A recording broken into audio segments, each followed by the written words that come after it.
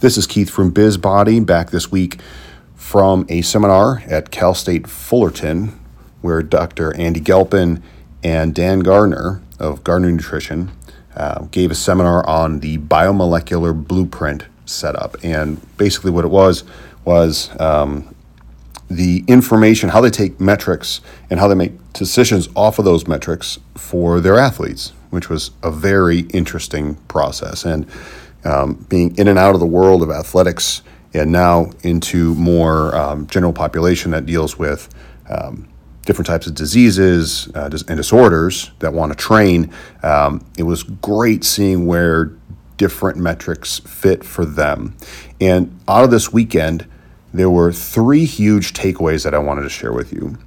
Number one, the idea of great, okay, and shaky metrics, which Andy Gelpin talked about, which is, do you know which metrics are greatly represented well within the literature, which ones have some scrutiny in the literature, and which ones are on really shaky scientific ground?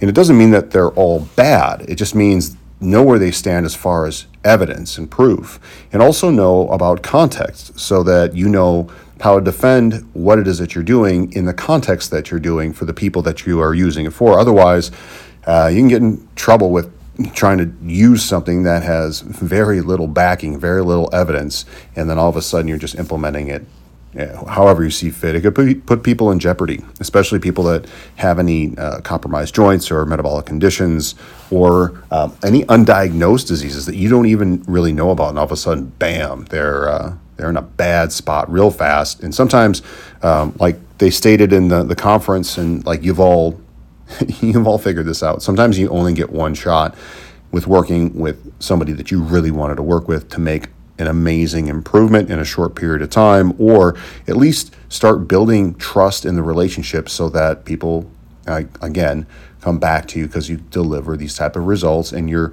transparent and clear with your communication.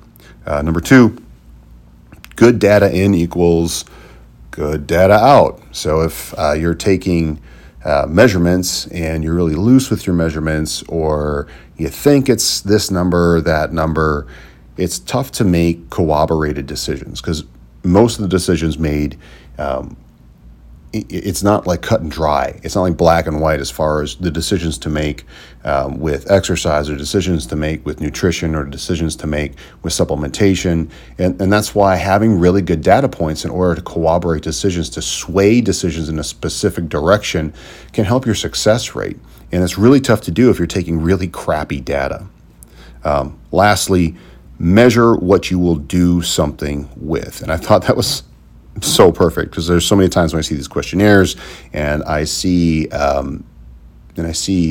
these evaluations that they tell you to do all this stuff, and you're like, well, what do we do with this? And some people are like, I don't really know what to do with this. So then why waste time taking the metric? Why even ask at all unless you know where it fits within the summative of what you're putting together and the narrative to draw conclusions of where you want to go to put exact plans together. Because unless there are phase plans together that deliver these results and at least has an action plan of plan A, plan B, plan C as far as what's coming up next, then we're lost in the weeds. Because overall, unless you plan on doing something with it, don't waste people's time. Don't waste your time. And don't confuse people. Make it as simple as possible and no simpler. Use only what you need. So get granular, see where it fits within your process, and remove things that are unnecessary. So I hope that this helps you along the way. Share this with anyone else that it would help as well. And thank you so much again for listening. I'll catch you again next time.